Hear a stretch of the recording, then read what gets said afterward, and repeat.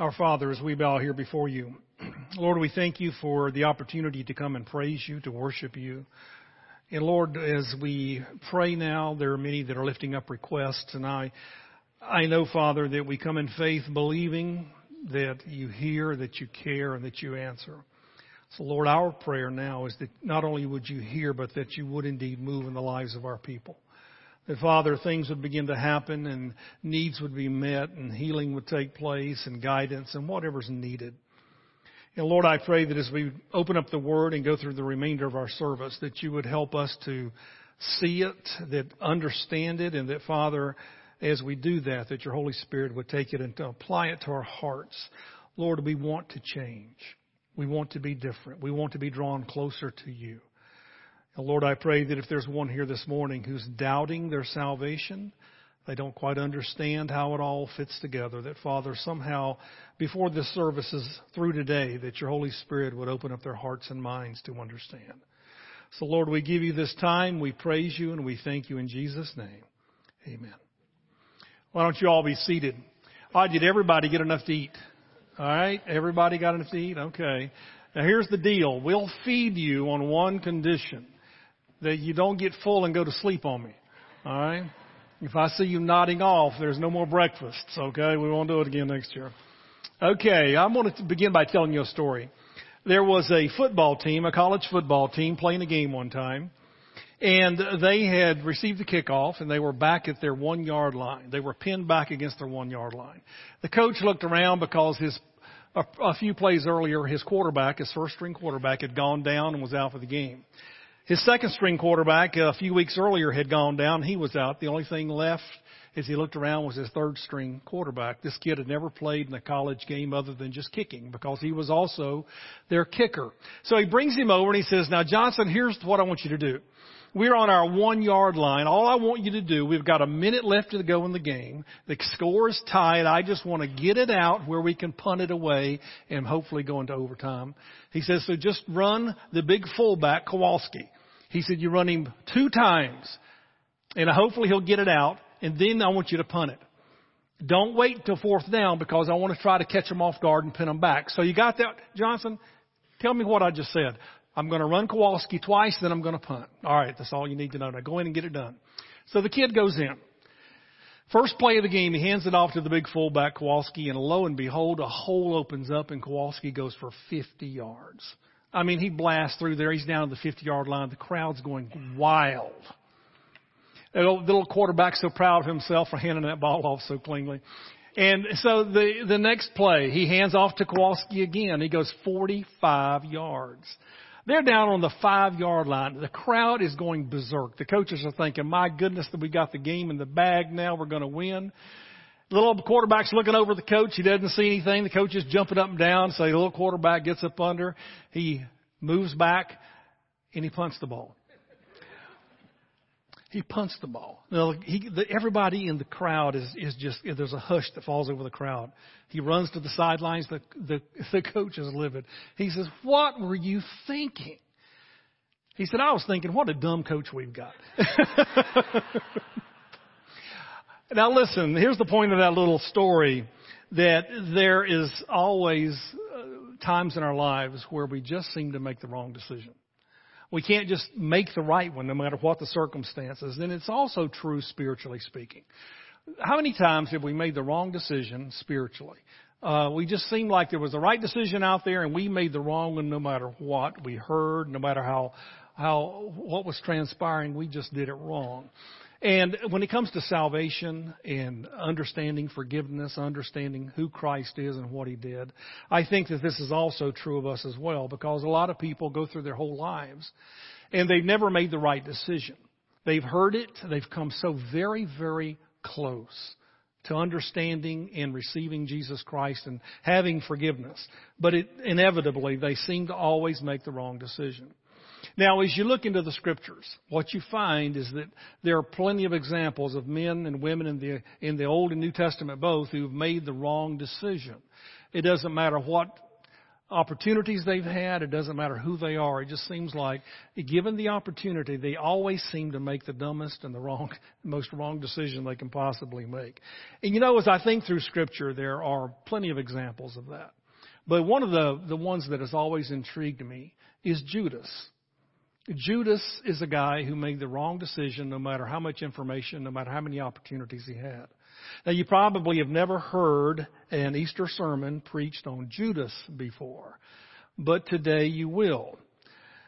Besides the name Adolf Hitler, I can't think of another name that probably conjures up as many negative reactions as the name Judas. I don't know of any babies named Judas. Now, I could be wrong. You may be in here today, you say, well, my name's Judas, and that's okay. But by and large, what happens is parents don't necessarily choose that name first off because of all that it has around it. Judas was the one that betrayed Christ. He was the one that sold him basically for 30 pieces of silver. It's not something that we like to be reminded of. It's not somebody that we lift up as somebody that is a good example in the Scriptures. And here's the sad part about it, because when you look at old Judas, here was a prime example of somebody that came so close to the truth. He came so close to understanding the truth, but yet he made a wrong decision. It was the foolish thing that he did. And it wasn't just that one decision, but it seemed like Judas didn't have the ability for some reason to make the right decision. Now, like I said before, we are all guilty of that in every given situation in life. But what I want to look at today is not just all the other situations where people make foolish decisions, where they never seem to make the right one no matter what. I want to talk to you today about that in regard to salvation. I want to talk to you today about making the right decision when it comes to the forgiveness that Christ offers to you and me. What Easter is all about and understanding that and making the right decision. And the reason that I'm doing this is because I know that on any given Sunday, there are people in here who may not have ever put their faith in Jesus Christ. They may still be filled with questions about what all that means and what have you. But I know that especially on Easter, that's the case. Because on Easter, a lot of people choose to go to church when they don't otherwise go to church. And that's fine. We welcome you here and we love you that you're here. And I hope you enjoy your visit here with us. But I also know that because of that, they come with a lot of questions and a lot of doubts and a lot of uncertainties. So today what I want to do is to look at Judas. And I want to see this point. I want to answer this question. I want to see why it is that Judas missed the truth. Because I want to see how that relates to you and me. Because Judas's problem is the same problem that some of you have. What Judas struggled with are the same struggles that some of you have. And the same reason why Judas could never put it together and make the right decision is because of the same reasons we struggle with today. And so I want to ask and answer this question. Why is it that some of us today get so close to understanding salvation, get so close to making the right decision, coming so close to understanding who Christ is, and yet we don't ever seem to get it? Because my guess here, okay, is that a lot of you have been what we call Christianized. You've gone to church, you've heard this, you've heard other things, but in your mind you've never been able to put it together and you've never understood it. Maybe you have questions about it. And that's my job. My job is to help you to understand the answers to those questions according to the Scripture. And so as a pastor of this church, I stand before you today to try to help you understand what Scripture says. If you have questions or doubts about this after everything's said and done, then I want you to come and talk to me. I want you to come and talk with me and ask me anything you have weighing on you and give me that opportunity to talk with you more about this. But for the next few minutes, let's look and see what it is that happened to old Judas and why he made the wrong decision, and see if you don't see yourself in Judas. Just a little bit at least. Here are the opportunities that the boy had.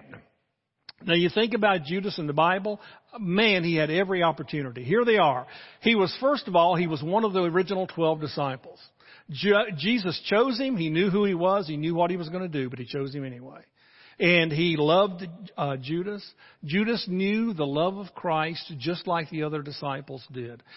Jesus never made a distinction between Judas and the rest of them. He never singled him out, set him over here, and he said, here, this is for you guys, but not him. He was always part of the group, always part of their fun, their activities, their ministry. Everything that they did together, and he knew that and he saw that. Think about the miracles. The miracles alone that Judas watched and observed. Think about this. The feeding of the 5,000. When that great miracle, when the little boy had the loaves and the fishes, his mama had packed for lunch, and Jesus takes it and multiplies it. The Bible says that he fed 5,000 men, not counting women and children, probably 15,000 or more people there on the mountainside that day. And the disciples spread it out and fed everybody and had 12 baskets left over. Judas was there. Judas saw that. He experienced it. He marveled like the rest of the disciples did. Whenever Jesus came walking on the water late one night in the middle of a storm, and the boat is being almost ready to capsize, and Jesus gets into the boat, and they all saw him. Judas saw Jesus walking on the water. Judas saw what happened when he got into the boat. Judas saw how the storm quieted down. He saw all of that, just like the rest of the disciples did. When Jesus healed the sick, the blind that he put his hands on and just spoke the word and their sight came back. The deaf, he just touched them and they could hear again. Those with leprosy, we looked at last week, the 10 lepers, that Jesus just spoke the word and they were cleansed, they were healed. The lame that walked, all of these people were healed over and over and over again. Every time Judas was there. The Bible says that there were so many things that were done by Christ that they couldn't even write them all down. I can't imagine how many miracles Jesus performed. And in every one of them, there was Judas. And he was looking and he was seeing this. But here's the part I think that probably baffles me the most. And that is that Judas himself had the power of God to perform miracles himself. Now watch this. In Matthew chapter 10, Jesus is ready to send the 12 out on a missionary expedition. And here's what it says in Matthew chapter 10, verse 1. Jesus called his 12 disciples, that's all of them, called his 12 disciples to him and gave them authority to drive out impure spirits and to heal every disease and sickness. Now look at this, because this is what Judas did as one of the 12. He had been given authority that he could go and drive out evil spirits. He could lay his hands on somebody and they could be healed.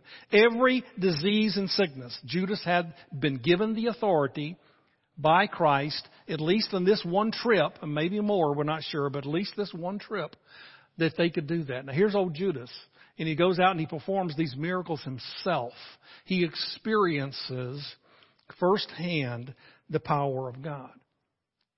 Not only that, but Judas had also been taught and told by Jesus Christ all of the things of the deep truths that people didn't understand. He knew about the resurrection. This is the third time I'm about to read for you now, the third time that Jesus has point blank told them that he's going to die in Jerusalem and be resurrected. Look at what he says in Matthew chapter 20, verses 17 through 19. Here's what Jesus said. He said, now Jesus was going up to Jerusalem. On his way, he took the 12 aside and said to them, now this is Judas too, we are going to Jerusalem, and the Son of Man will be delivered over to the chief priests and the teachers of the law. They will condemn him to death and will hand him over to the Gentiles to be mocked, flogged, and crucified. And on the third day, he will be raised to life. Now, you got that, guys? Do you understand it? Oh, yeah, we understand it. Well, they didn't. The Bible tells us they didn't understand it. I'm going to be mocked, flogged, crucified, and resurrected. Third time I've told you this. Judas knew that. And still, after all of that, after even seeing Lazarus raised from the dead, all the miraculous things and the experiences that he had, Judas did what he did. Here's the story just in this one verse. Judas had gone to the chief priests and made a deal with them that he would betray him. And it says here in Matthew 26, verse 15, it says, and he asked him, he said, what are you willing to give me? if I deliver him over to you. So they counted out for him 30 pieces of silver. 30 pieces of silver that they gave him. Now, there's a lot of things that transpired. They come to the garden. The soldiers take him. They didn't know who he was. They didn't know what he looked like. All the times that Jesus was out preaching, the Bible tells us that either they were afraid to go up there and get him because of the crowds. They were afraid they would rebel against them. Or Jesus secretly slipped out among the crowd and they couldn't find him. The soldiers needed somebody to identify him, so Judas said, look, I'll kiss him on the cheek. The one that I kiss on the cheek, that's him. And so he does that. He goes into the garden that night while Jesus is praying and the disciples are there. He kisses him on the cheek. The soldiers are able to identify him and they take him. Now, here's what happened next. They go, they take him through these trials during the course of the wee hours of the morning when nobody's around. They end up condemning him and ultimately crucifying him. But here's what I want you to see. And don't miss this verse, okay, because it's very key. It's in Matthew chapter 27, verse 3. It says, when Judas, who had betrayed him, saw that Jesus was condemned, he was seized with remorse and returned the 30 pieces of silver to the chief priests and the elders. Now, you got to catch this, okay? Judas, I don't believe, wanted to put Jesus to death. That was never his intent. Because it says here, when he saw that Jesus was condemned, all of a sudden he's overwhelmed with guilt and remorse. He goes and tries to give the money back. Hey, I didn't mean that, guys. We got to change this. And they said, no way, it's a done deal now. And so in verse 5, chapter 27, verse 5 of Matthew, it says, so Judas threw the money into the temple and left. Then he went away and hanged himself. He hanged himself because of the overwhelming guilt that he felt. Now, guys, here's the question that has to be answered as you think about this. Given all that Judas knew, all that Judas had experienced, the question then becomes this. Why would he do it? Why would Judas do what he did? And here's what I think, okay? And this, again, is just my opinion. It wasn't for the money. He was willing to give back the money. It wasn't the money. He just decided to make a little bit on it. But here's what I believe was Judas's intent in doing this. What he thought was this. You see, all of the things that Judas had been taught, all the things that he had heard, all of the things that he experienced, he knew full well that Jesus Christ had the power to do miraculous things. And what he wanted more than anything else was for somebody to come in, just like many of the Jews wanted, for somebody to come in to be their Savior, which meant to them, rid us of those Romans who have control of us. They've conquered us years ago. We're under their control. It's a hard life. We don't want to be in servitude to Rome. Judas kept hearing love and grace and forgiveness and peace, and he didn't want any part of that. What he wanted was to push Jesus to the point where he would move and respond and work his miraculous powers to rid Israel of Roman control. If they'd lay their hands on him, they've never done this before. If they can lay their hands on him, then he'll respond. Then he'll quit talking about all this love and grace stuff, and he'll do something to get us out of this. And then the Bible says that when he saw that Jesus went along with it, when he saw that he was condemned and was going to be killed, that's when he said, whoa, I didn't mean that. I didn't want that to happen. Now, I don't believe that it was his intent to see Jesus die. I believe the Scriptures teach us the exact opposite. But nonetheless, that's what he did. Now, then the question becomes this when it comes to Judas. And we hear this discussed back and forth all the time. Was Judas forgiven? And was Judas a believer? Was Judas in heaven? Things like that. Now let me show you this verse and then we'll talk about this. It's in Acts chapter 1, verse 25. Peter is talking. Judas has committed, hung himself. Jesus is resurrected and ascended. The disciples now have to find another person to take his place. And here's what it says. They are choosing another man in verse 25 to take over the apostolic ministry, which Judas left to go where he belongs. Now, Peter's saying there that Judas is in hell. He's saying he went to where he belongs. And we don't know for sure. There's no indication to believe that he was otherwise. Now, what is it that happened to him? What is it that caused him to do this and so forth? Well, I believe it's very simple. He just wanted Jesus on his terms. You see, he wanted Jesus, but it had to be on his terms. I want the Jesus that's going to have power and conquer my enemy and that sort of thing. I don't want this Jesus that talks about love and grace and peace and forgiveness. I want something else. Now, guys, the reason why this is so important is because so many of us are in that boat. We want Jesus on our terms. We don't like this idea of a Savior. We want Jesus just to dole out gifts to us and be kind to us and forgive everybody. And let everybody go to heaven no matter what we do. And it's kind of like this fairy tale image of Jesus, like the genie in the bottle almost. And some of us have other ideas of who he is and so forth. But the question, as we think about this, okay, if Judas was lost, if Judas did all these miraculous things, how did he do that if he was lost? That doesn't make sense. We don't believe that a person has the power to do that if they're lost. Let me show you a passage of Scripture. It's in Matthew chapter 7, and it's Jesus talking. Listen to what he says. He says, it's in chapter 7, verses 21 through 23. He says, not everyone who says to me, Lord, Lord, will enter the kingdom of heaven, but only the one who does the will of my Father who is in heaven.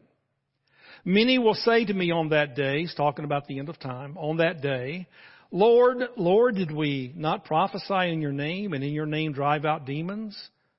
And in your name perform many miracles? Now catch verse 23. Then I will tell them plainly, I never knew you. Away from me, you evildoers. Now you learn several things here. There are people that have performed miracles, miraculous feats, and Jesus said, I never knew you. You've never been one of mine. Well, how can that be? Well, I don't know. I don't have an answer for that. But I do know that it happens. This is why it's so important that you understand the Scripture and not believe everything you see. Anything you see that is contrary to the teaching of Scripture, you stay with the Scriptures because there's a lot of things that can trick us and fool us. How could it be? Because it says right here, it says the one that did all these things, he's lost. I never knew him. But he says in verse 21 here, he says, but only the one who does the will of my Father who is in heaven. All right, now this begs the question, and we've got to deal with this. Here's an important point. What in the world is the will of the Father? Because these people were seemingly very religious people, doing a lot of good things. So if that's not the will of the Father that gets a person into heaven, then what is the will of the Father that Jesus is talking about? Because that's what we need to understand. And here's the answer. It's Jesus, he gave it to us right here when he was speaking. In John chapter 6, verse 40. It says, for my Father's will. All right, be quiet. Let me speak. For my Father's will is that everyone who looks to the Son and believes in him shall have eternal life. And I will raise them up at the last day. Now, this is my Father's will. It's not that you have the ability to do things. It's not that you're a good person. It's not that you try hard. It's not that you have good intentions. It's not that you go to church all the time. It's none of these things. That's not what the will that gets you into heaven is. Here it is, that you look upon Jesus, you believe, you trust in him, and you have eternal life. Now, folks, listen to me, because this is the one thing that Judas did not do. Judas was right there, so close, tasted the goodness of God. But yet Judas never trusted him. He never cared about the salvation that Jesus was offering. He never cared about grace and mercy and love. He was looking for something else. I want him on my terms. I want Jesus on my terms. Don't tell me about all that stuff about dying on the cross and blood and sacrifice. I've heard this so many times from people. I want to believe in a Jesus that's kind and gracious to everybody and just shows us the way, and we just are good people and we get there. Everything's hunky-dory. And yet that's not the Jesus in the Bible. And here's old Judas holding on to something that he thought was true, and it's not. Because Jesus said it's by faith. And that's the only way. Now listen to this. We need to deal with this, okay? Because people are confused about this. What in the world is faith? See, that's an important question. How do I define faith? What is it? What is it that God is saying to me that I'm supposed to be doing here? Well, the Bible again has the answer. Now look at this, okay? It's in Hebrews chapter 11, verse 1. And the author of Hebrews says this. He says, now faith is confidence in what we hope for and assurance about what we do not see. Confidence and assurance.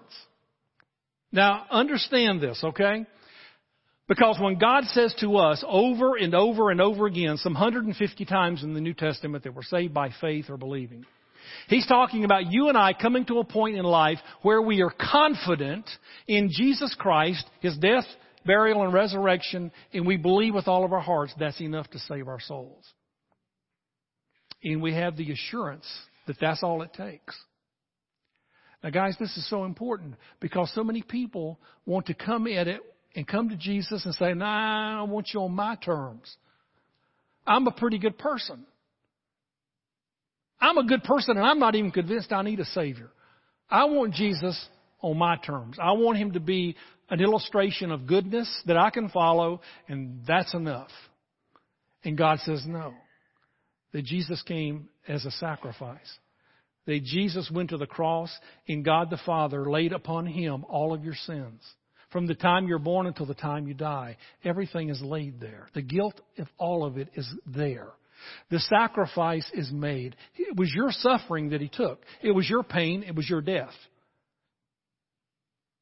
And then God looks at you and me and He says to us that when you put your faith, you have your confidence in that sacrifice, then I give you as a gift eternal life. Now, folks, understand this, okay? Faith is when you come to Jesus Christ and you put your trust in Him to save you and get you to heaven, to the exclusion of everything else. And that's the key phrase, to the exclusion of everything else. Confidence is believing it's enough. Assurance is knowing what's going to happen. Yes, someday we're going to leave this world and be with Him because of what He's done. It's not Jesus plus something. It's not Jesus and my good works or Jesus and going to church or whatever we try to put up there. Listen to what the Lord Himself said in John 14:6. He said, no one comes to the Father except through me. Nobody. You say, well, I don't believe that. Nobody. It doesn't matter what you think. Nobody comes to the Father except this way. This is the only way. So then we got to ask the question then, okay? We'll get down to some application here. How can a person get so close to understanding the truth and yet miss it? How can a person come so close and be what I said earlier, Christianized, but yet really not understand the truth? How can that happen to a person? Now, in my experiences of dealing with people, there are several things that happen. Several mindsets, I guess you could call it, that people enter into that prevents them from coming to Christ. Now, you may be one of these, and it may hit home with you, so just listen, okay? One of the ones that I deal with when I deal with people is this attitude of thinking, well, I hear what you're saying, but that's just too easy. See, that's just too easy. It's got to be more than that. It can't be Jesus died on the cross and that's it and God's going to save me and give me a free gift. I don't buy into that. It's too easy. Listen to what the Scripture says. I want to read this verse to you. It's in 2 Corinthians chapter 11, verse 3. It's out of the King James, okay? All the verses I use are NIV, New International. This one just simply captures, I believe, some of the clarity that I want to get through here. Paul is writing to the Corinthian church and he says this, "But I fear, lest by any means, as the serpent beguiled Eve through his subtlety, so your minds should be corrupted from the simplicity that is in Christ." I'm worried about you, he says, because just like the serpent tricked Eve in the garden, I'm worried that you have been tricked and drawn away from the simplicity that is in Christ. So many times this is what happens to people. They're drawn to Christ. They feel the urge. They need something. They want something. And then religion gets a hold of them. And then they start thinking, well, that gospel you preach over there, that's just too easy. It has to be more difficult than that. God wouldn't do that for somebody. Listen to this in 1 Corinthians chapter 1, verse 18. Paul again writing to the Corinthians. "For the message of the cross is foolishness to those who are perishing." Foolishness. Some of you sitting in here today, you've come here on Easter morning, and to you, the message of salvation, that Jesus died, buried, and rose again, is foolishness to you. It is. And do you know how I know that you are lost? Is because it says right here that whoever believes that the message of the cross is foolishness, they are perishing. They're lost.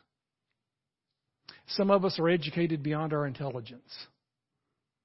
We think too much. We try to figure everything out. We want every detail answered. And guys, I'm going to tell you something. The Bible is full of explanations if you just look. But you will never ever have all of your questions answered. We come to Jesus Christ based on what we see and hear, what we know to be true, and we make a decision that I'm going to trust Him. My confidence is in Him. When I stand before God someday and He says to me, "Dave, why should I let you in heaven?" I'm not going to tell Him what a good man I am. I'm not going to tell Him all the things I did. I'm not going to talk about being a preacher. I'm going to say, "God, I deserve to get in because of the blood of Jesus Christ." And that's all. It covered me. You paid it all. You died for me. Nothing I could do could add to that, Lord. That's it. It's that easy. It is a gift indeed. Don't let the simple truth of the gospel trip you up. Don't let it confuse you. So this is one mindset that people have, that they get close, but they miss it because they think it's too simple. Here's the other one that I run into a lot, and that is the people say, whenever you try to share Christ with them, they say, "Well, I'm a good person. I'm good. I don't need this. And I really resent you telling me that I'm a sinner."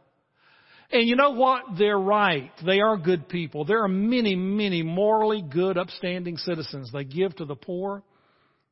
They're very charitable. They work in their community. They go to church on a regular basis. And you know what? In their minds, when they stand before God someday, and He were to say to them, "Why should I let you in heaven?" That's what they're going to tell Him. They're going to say just that. And when the Lord looks at them, He's going to say, "Well, what about your sin?" And then they'll make some story up or some plea, and God's going to say, "No, you still have to pay the price. I paid it over here, but you rejected it. Now you've got to pay for it, which is eternity in hell." You're lost. It's not your goodness. Listen to these verses real quick, and I'll bring this to a close quickly. In Romans chapter 3, in verses 19 and 20, Paul's writing to the Romans, and here's what he says to the Roman church. He says, "Now we know that whatever the law says, it says to those who are under the law, so that every mouth may be silenced and the whole world held accountable to God."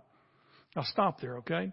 Because Paul is talking about, and maybe you don't understand, but the law, as it is portrayed in Scripture, is the 10 Commandments. They're really all of the commandments. But let's do this for sake of argument here. Let's read this and put in there, instead of the law, because that's a confusing term, let's just put the 10 Commandments, okay? Now we know that whatever the 10 Commandments say, They say to those who are under the 10 Commandments, so that every mouth may be silenced and the whole world held accountable to God. Therefore, no one will be declared righteous in God's sight by the work of the 10 Commandments. Rather, through the 10 Commandments, we become conscious of sin. Now, guys, don't miss this, okay? Because if you think you're good enough to get to heaven because you can obey the commandments, God says they were never given for that purpose. God gave you the commandments to show you you're a sinner and to hold you accountable, to lead you to a position where you say, I can't do this. I need a Savior. I need a substitute. So if you think that the righteousness to get into heaven comes from the 10 Commandments, you're mistaken. And here's the problem. Here's the reason why. It's in James chapter 2, verse 10. He says, for whoever keeps the whole law, 10 Commandments, and yet stumbles at just one point is guilty of breaking it all. Now think about this. You're going to sit there and tell me that you're good enough. You're going to sit there and tell me that you're a morally upstanding person. You don't cheat on your wife. You pay your taxes. You don't cheat people. You do all of these things. And I'm telling you that according to the Scriptures, that if you do one thing that is sinful in your entire life, God says you are as guilty as if you broke it all. Think about this. And it just goes to show you, God never gave you the commandments to make you righteous. God gave you the commandments to show you you're a sinner. And once you understand that, then you come to Christ. Listen to what it says now in verse 23. Romans 3, verse 23. For all have sinned and fall short of the glory of God. That's the verdict, every one of you. Every one of us has sinned. And if we've sinned, we're guilty. But now watch this, because down in verse 28, Romans 3:28, look at what he says. For we maintain that a person is justified by faith apart from the works of the 10 Commandments. You're justified by faith. You have confidence in what He did at the cross and the resurrection. I believe that He did it. I'm putting my confidence in that to save me. I can't do it. I'm trusting in that. Then He says, then you're justified. You're forgiven. You're clean. All right, here's the third one, the third mindset I think that people have, and that is that it's just the opposite. They don't say I don't need it. They say I'm not good enough. I'm not good enough. Man, I've heard this so many times. People say, I'm not good enough.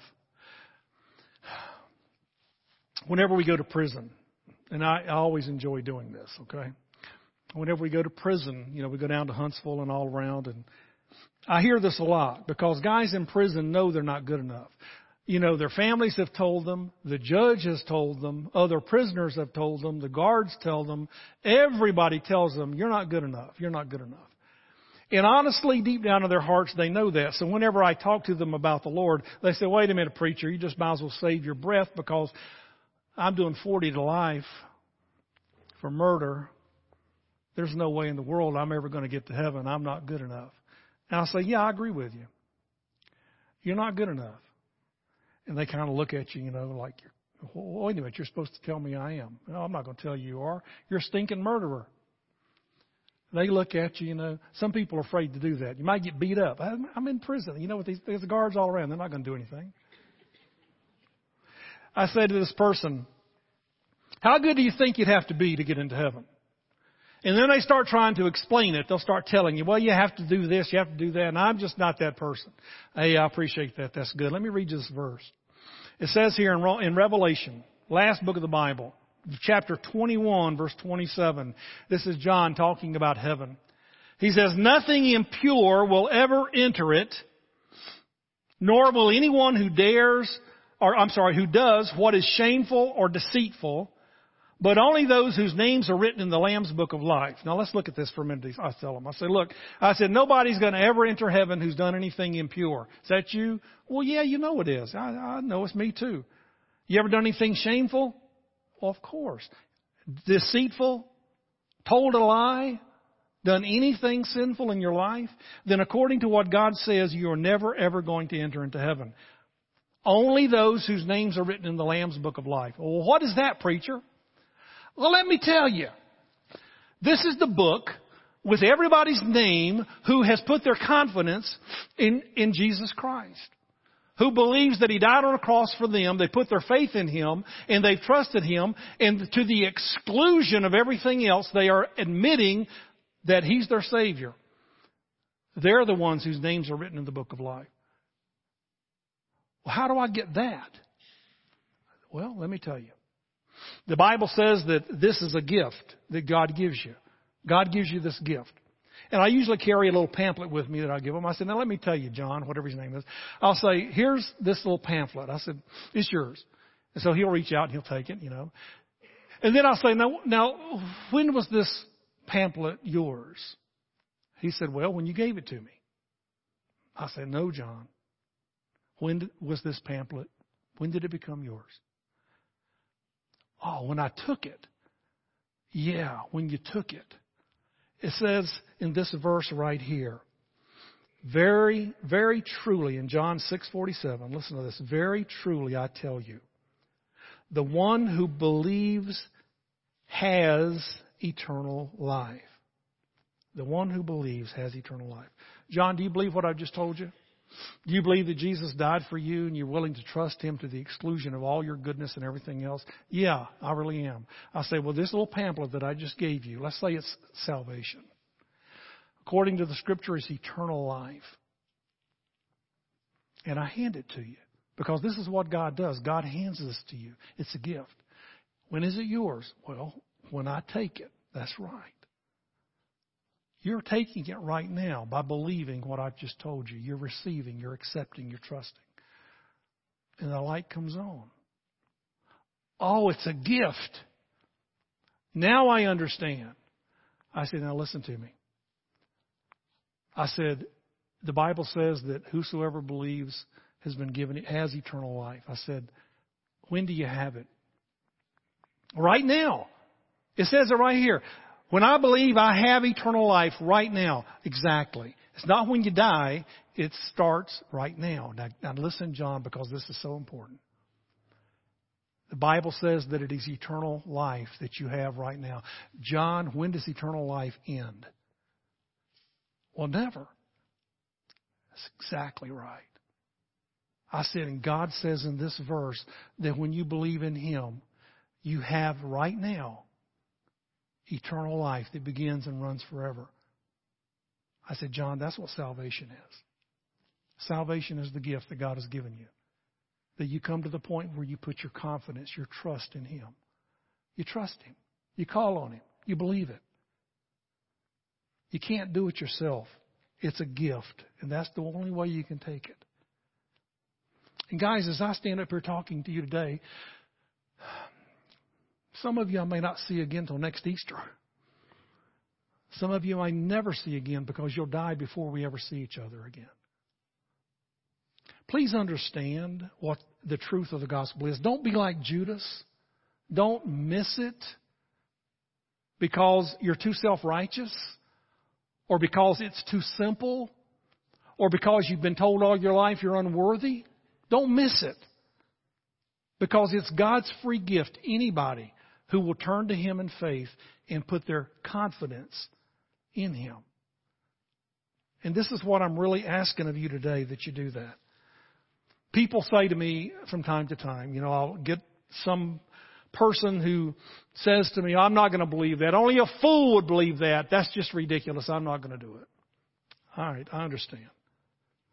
But one day, you need to understand this, one day you will die.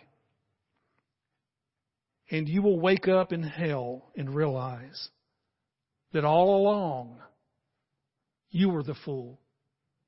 You were the one who kept saying, no, not now. Not now. Judas kept saying, with all the things that he saw, no, that's not what I want. I want something different. And he missed it. Don't let that be you.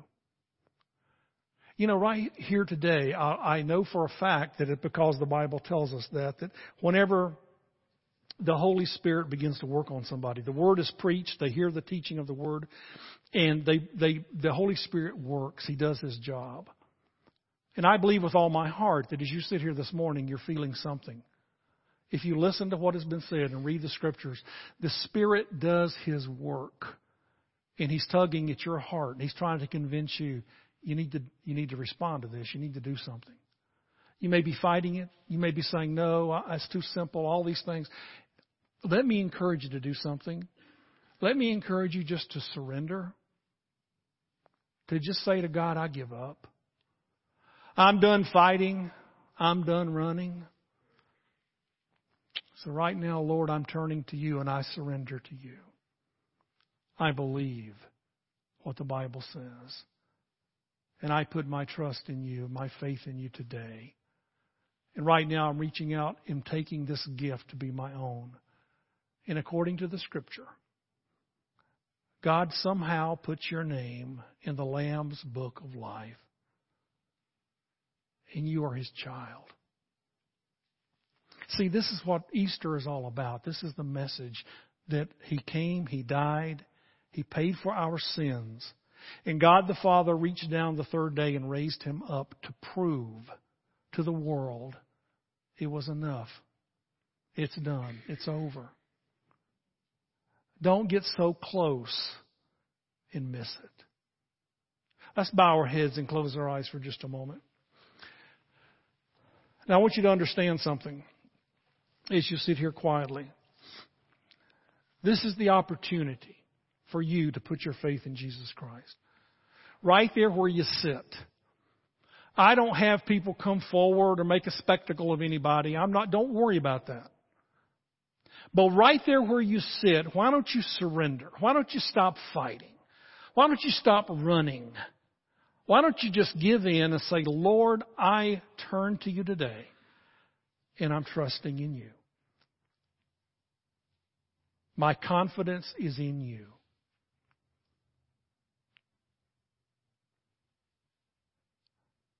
The Bible says that whosoever calls upon the name of the Lord in faith shall be saved. That's God's promise to you. Do it this morning, right there where you sit. Let me lead you in a prayer. The prayer doesn't save you, but the prayer hopefully reflects what's in your heart. It goes like this. You can follow along. If you don't know what to say to God, let me help you. Follow along right there, okay? It goes like this. God, I know that I'm a sinner. I know that I've done things to shame You.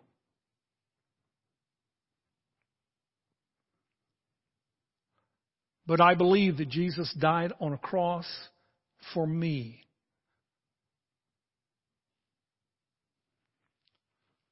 And He rose the third day to prove it.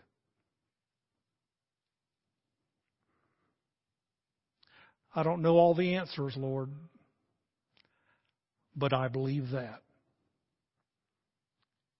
My confidence is in You.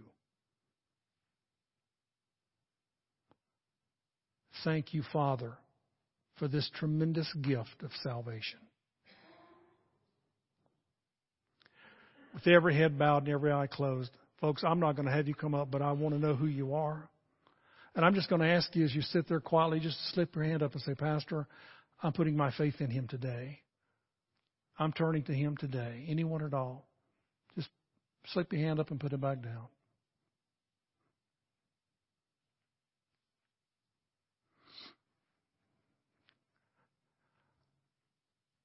Our Heavenly Father, as we bow here before You, Father, we're overwhelmed with reality of the gospel message. Lord, I pray for each one that is here, that if there's one that is reluctant or still thinking or still wondering, that, Lord, they would get these questions answered and come to You by faith. Father, I thank You for the simplicity of the message. I thank You, Father, for what the gospel is. And we thank You, Lord, for Jesus Christ who died for us. We thank You for what Easter represents. Father, help us to take that message to family and friends who don't know Him. Help us to be that kind of people. We thank You, Lord, in Jesus' name. Amen.